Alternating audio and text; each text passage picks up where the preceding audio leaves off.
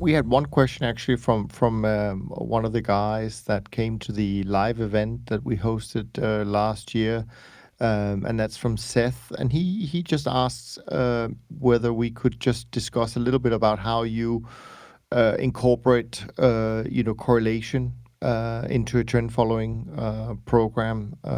So again, obviously you trade 35 markets, you said, but what are your thoughts about correlations in terms of thinking about it in building that system or model? So I sort of deal with it on two levels. The first is to think about the long-term correlation between the trading systems, and we've already discussed that, right? We've said that's generally lower than it is for the actual instruments themselves. So what you want to do is obviously measure correlation and use it to construct the most diversified set of portfolios you can do. So that means, for example, that you want to diversify across asset classes because they do have a lower correlation than, say, 5 and 10-year bonds. The trading systems themselves, as I said, not as correlated as the underlying assets, but they're still going to be reasonably well correlated. Whereas, a trading system trading lean hogs versus Aussie dollar, there's going to be quite a low correlation there. So those are two things you want to have in your portfolio. The same thing applies actually, interestingly, with the question of speed. So 199-day and a 200-day moving average are very highly correlated. So as well as costs coming in terms of thinking about how you allocate across speeds, the other thing is that you want to have probably, ideally, ignoring all other effects, a bit more fast momentum and a bit more slow momentum and not so much medium momentum, because that medium momentum is going to be correlated with both the fast and the slow, whereas the fast and the slow are going to be more diversifying because they're kind of quite sort of spread out on the frequency spectrum. So you have this weird kind of effect that you want to have a sort of a U-shape set of weights allocating to speeds, a lot on the fast, a lot on the slow, not so much in the medium.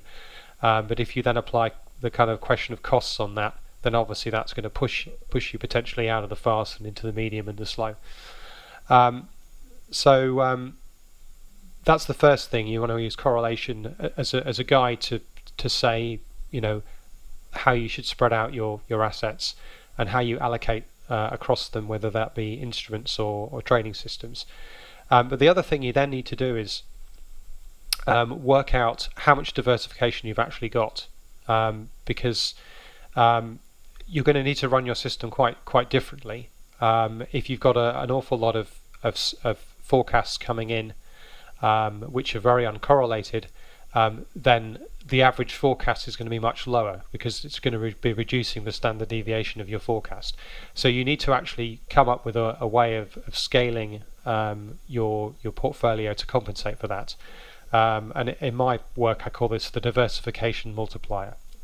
The idea is that as you add instruments and rules to a trading system, you kind of estimate this diversification multiplier, and the only thing you need to estimate is the correlation matrix and the vector of weights, allocation weights, and that then produces a single number that you can then just multiply everything by.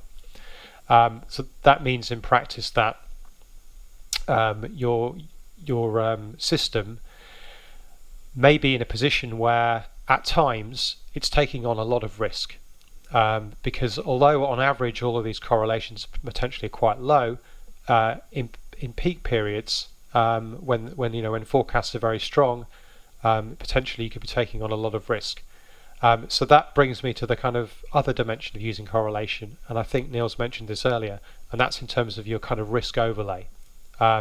So I talked about the long term, about building a system that on average is uncorrelated, is diversified, about scaling the system up to compensate for that.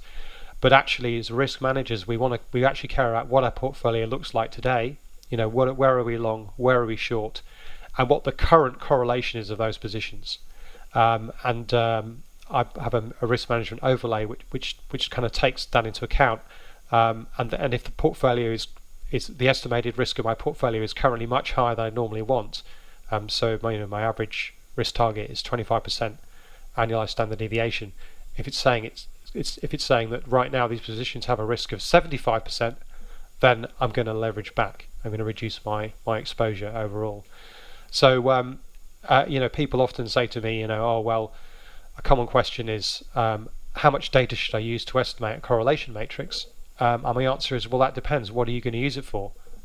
If you're using it to construct a system over a 30-year backtest, then there's probably nothing wrong with using that whole period to estimate the correlations, and certainly at least 5 years, I would say.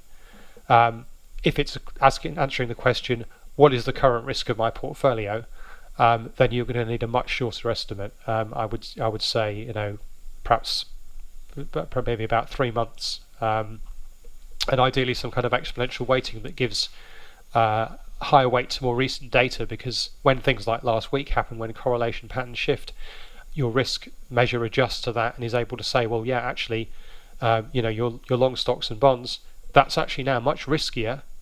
So you really need to cut back your leverage to compensate for that. Yeah, no, I mean, I couldn't agree more. I think that's really important. So thanks very much for that.